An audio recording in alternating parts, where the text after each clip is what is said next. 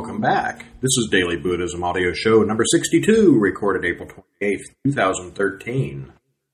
My name is Brian Schell, and I'm your host for the show. You can find the text as well as all links mentioned in this program and all past episodes on the website at www.dailybuddhism.com.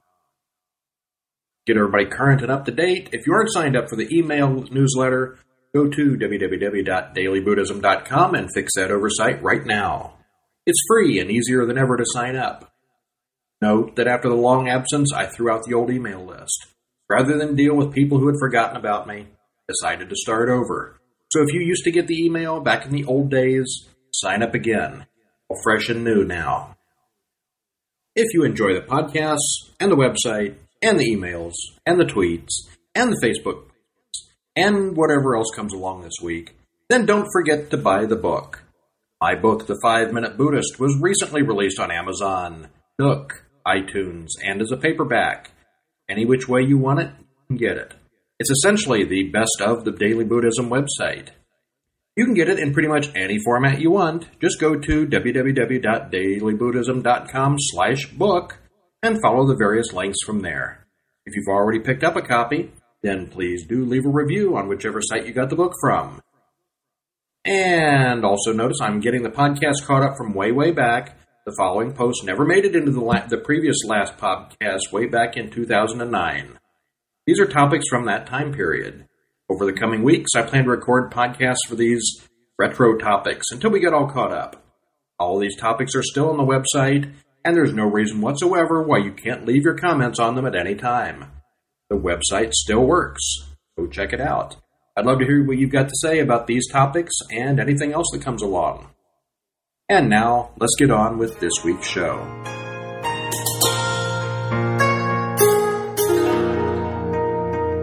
And our first topic this week is called Wishing Your Life Away, and this one originally came out on August 2009. A question from a reader. I am particularly concerned about a friend who always seems unhappy at work, complains about how some colleagues are making her life difficult, and how little she earns. She believes that marrying and giving up her job would bring her happiness. She reads books that teach her 10 ways of dealing with people who make your life miserable, which is not a very useful category of writings in my humble opinion. She also believes that an ideal job is one in which she can look forward to going into the office every morning. I think she is suffering because her expectations are not realistic. Particularly, I find the state of always looking forward to something very dubious. I've only ever looked forward to work probably for the first few months in a job. Me, looking forward to something is an extreme emotion that can only last for a short period of time. If I look forward to the weekend, probably expecting that I would enjoy every minute of it. There's some amount of indulgence involved in that. If I look forward to lunchtime every day, it would probably make the rest of the day very tiresome in comparison. Hence, constantly looking forward to some event is not only impossible to achieve, it also causes more suffering if that event is not what one would expect. Well, that's my layman's opinion. I would like to hear about the Buddhist view of this. Is looking forward to something a realistic feeling that can be sustained in the real world, or even when one is enlightened? Or is it an extreme emotion, not unlike intense passion and attachment, which a Buddhist should avoid? Many thanks for your response. I hope my question is not too vague to you, as I have not learned proper Buddhist terms to explain it. Okay, and my response to that would be, proper Buddhist terms here? Not necessary at all. I try to steer away from all the jargon anyway. I don't think having hopes and dreams are unrealistic at all. I have them, and I sincerely hope you do too. The problem, from the Buddhist standpoint, is when we get too attached to the dreams and start to avoid reality. If your friend is neglecting the here and now in favor of these hopes for something better in the future, then yes, she's probably going to regret it someday. We've talked before on whether or not it's okay for Buddhists to make long-term plans and expectations for the future. And it is okay, by the way. And this is a related problem. Buddhists are realists. Simple facts are that the past is gone. Dwelling on the past is unproductive. Future may or may not happen the way we envision it, and there's no use in getting attached to hopeful outcomes. You're in the present, here and now. Now is the only time you really have any control over, so make the most of it. Now is all you really have, so enjoy it. Learn from it. Do some good with it. Wasting the now, thinking about what might be, or could be, or should be, or whatever, is robbing reality to spend on dreams. Work harder to make the reality of now a better place.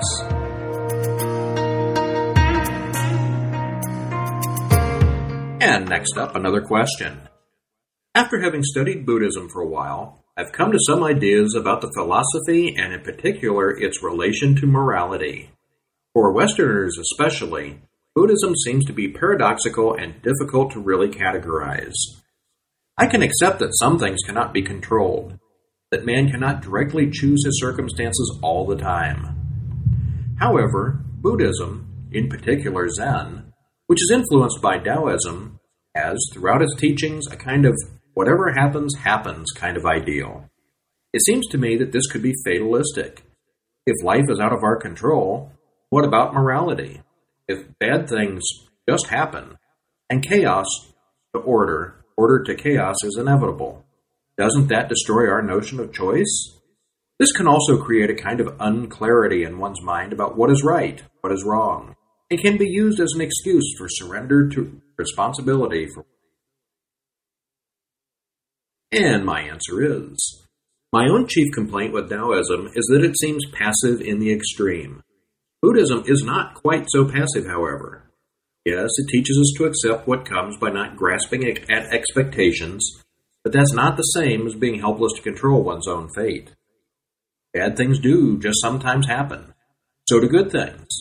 We need to learn to roll with the punches and deal with things as they happen. A great deal of suffering and unhappiness results from broken expectations and unpleasant surprises. Learn to see past all that. This all relates to bad things that come from outside sources, not our own choices to do good or bad. If a truck runs off the road and drives through your house, is there anything you can do about that? No. Yet, if you continually hang around negative, discouraging, toxic people, is it likely that you'll grow to take that point of view? Yes. You do have control over that sort of thing. You have control over who you call a friend. You have control over the food you eat. You have control over the words you speak and the choice of entertainment you enjoy. Most importantly, you have the choice and the control over your own actions. And this is where the Buddhist ideas of morality come into play. You do, in fact, have control over your thoughts and actions. That's really the only thing you do have control over. We all need to learn the differences between the things you have control over and the things you do not, and focus your energies on changing the things we can. There's an old prayer that's not particularly Buddhist that goes like this. Lord, grant me the patience to bear the things I cannot change, courage to change the things I can, and wisdom to know the difference. Well, I don't think Buddha really has a whole lot to add to that.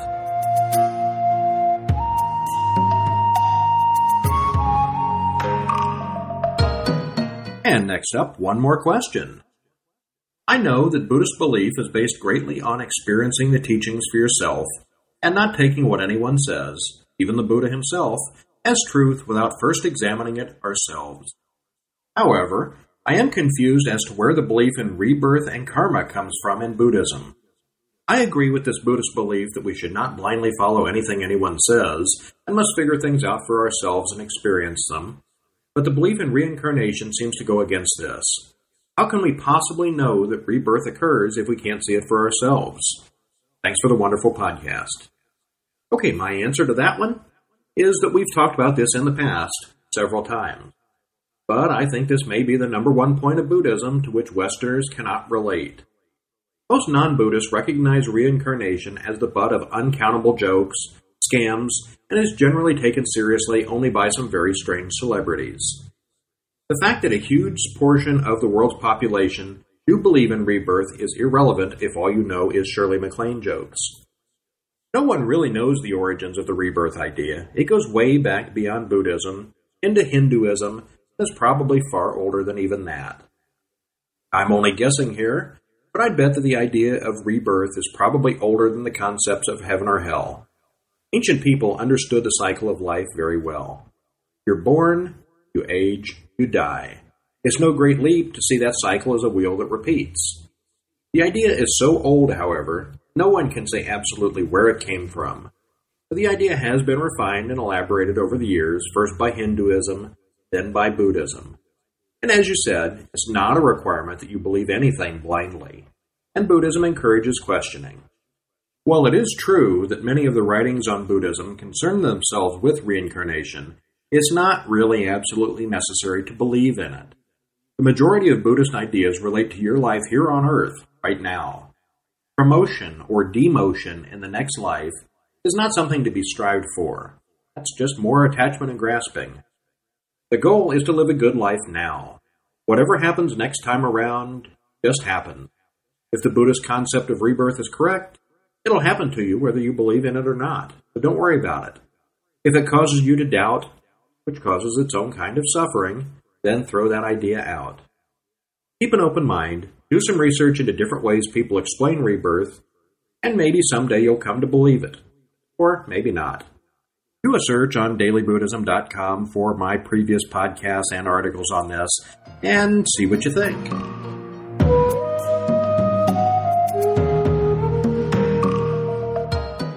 And next up, we have our koan of the week. This one is entitled, How Grass and Trees Become Enlightened.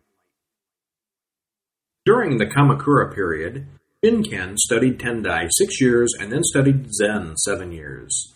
Then he went to China and contemplated Zen for 13 more years. When he returned to Japan, many desired to interview him and asked obscure questions. But when Shinken received visitors, which was infrequently, he seldom answered their questions. One day, a 50-year-old student of enlightenment said to Shinken, I have studied Tendai School of Thought since I was a little boy. One thing that I cannot understand. Tendai claims that even the grass and trees will become enlightened. To me, this seems very strange. Of what use is it to discuss how grass and trees become enlightened? The question is how you yourself can become so. Do you ever consider that? I never thought of it that way, marveled the old man. Then go home and think it over, finished Shinken.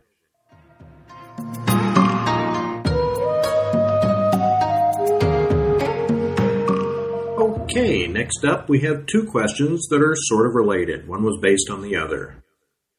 Okay, first one up was, Hello, I am pretty new to Buddhism. I have been a Zen Buddhist for a year. Before that I was a Christian. I left due to people who are conservatives, and I disagreed with it. I was born in California. Now I live in Texas, so as you can guess, I get no gain here in Texas. Besides that, my questions are that I'm a proud supporter of gay marriage and I support stem cell research, and I'm also pro-choice. Do my beliefs check out with Zen Buddhism, or is what I believe sinful? I'm also studying Che Guevara. He turns out to have been a great guy. Studying the Buddha and Marx. Is it wrong to agree with Che, or is it okay? Also, I read a great book recently titled Siddhartha. It was about his life. In the book, he states that there is another Buddha, Gautama. Is that true? Is Siddhartha a true book based on the real life of the Buddha? Last but not least, due to the ignorance of others here in Texas, I get no leverage and I try to remain peaceful. It's very hard. I get frustrated. What should I do to ignore these conservatives and reach enlightenment? Okay, then my response. Wow, that's a lot to work with. I'll warn everyone here ahead of time that everything that follows is my opinion. Feel free to add yours in the comments section on the blog, especially if you disagree. Okay, first let's start with the easy part.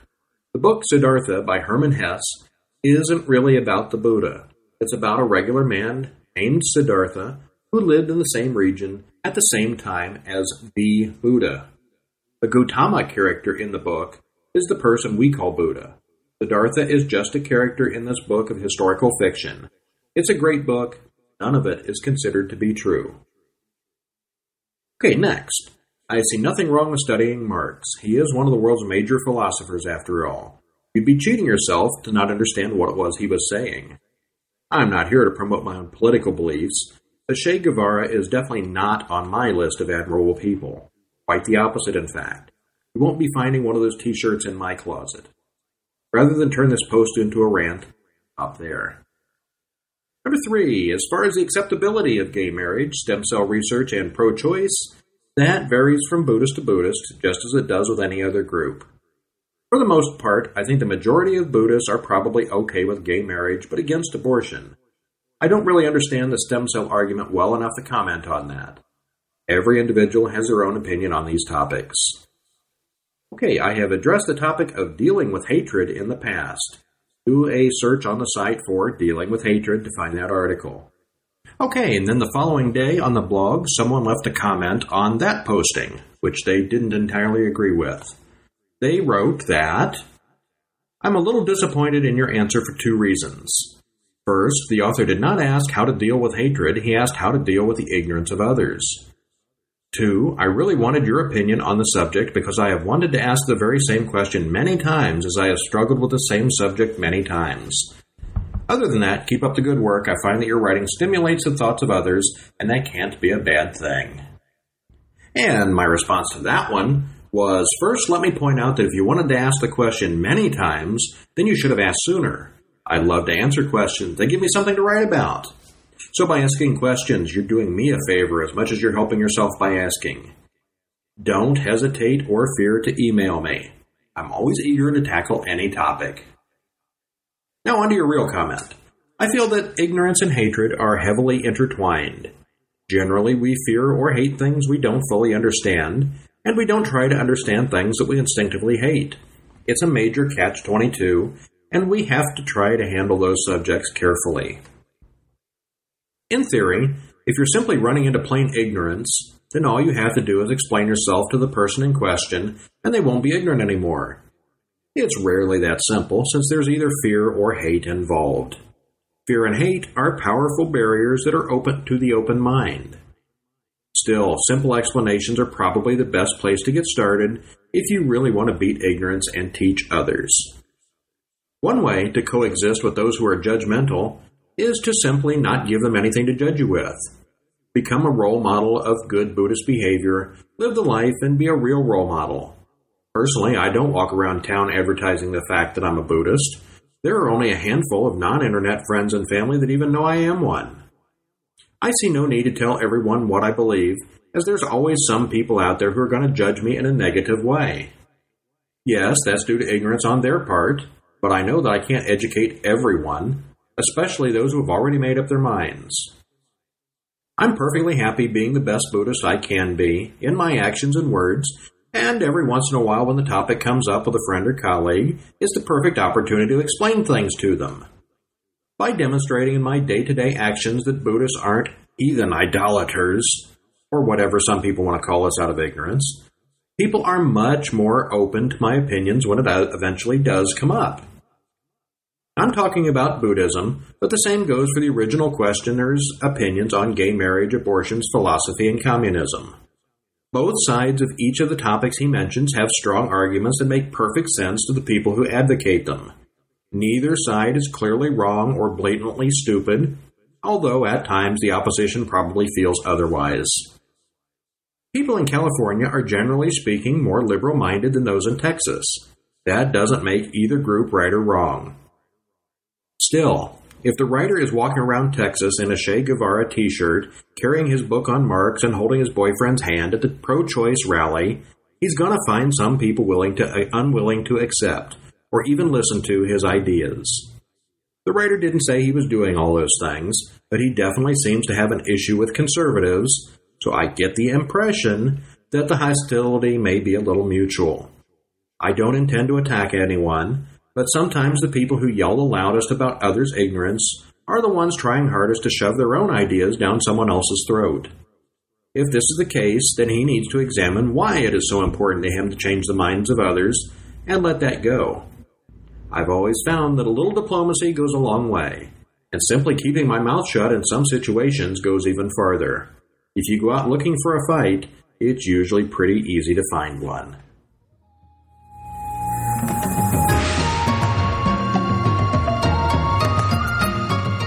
And that's all I have for you this week.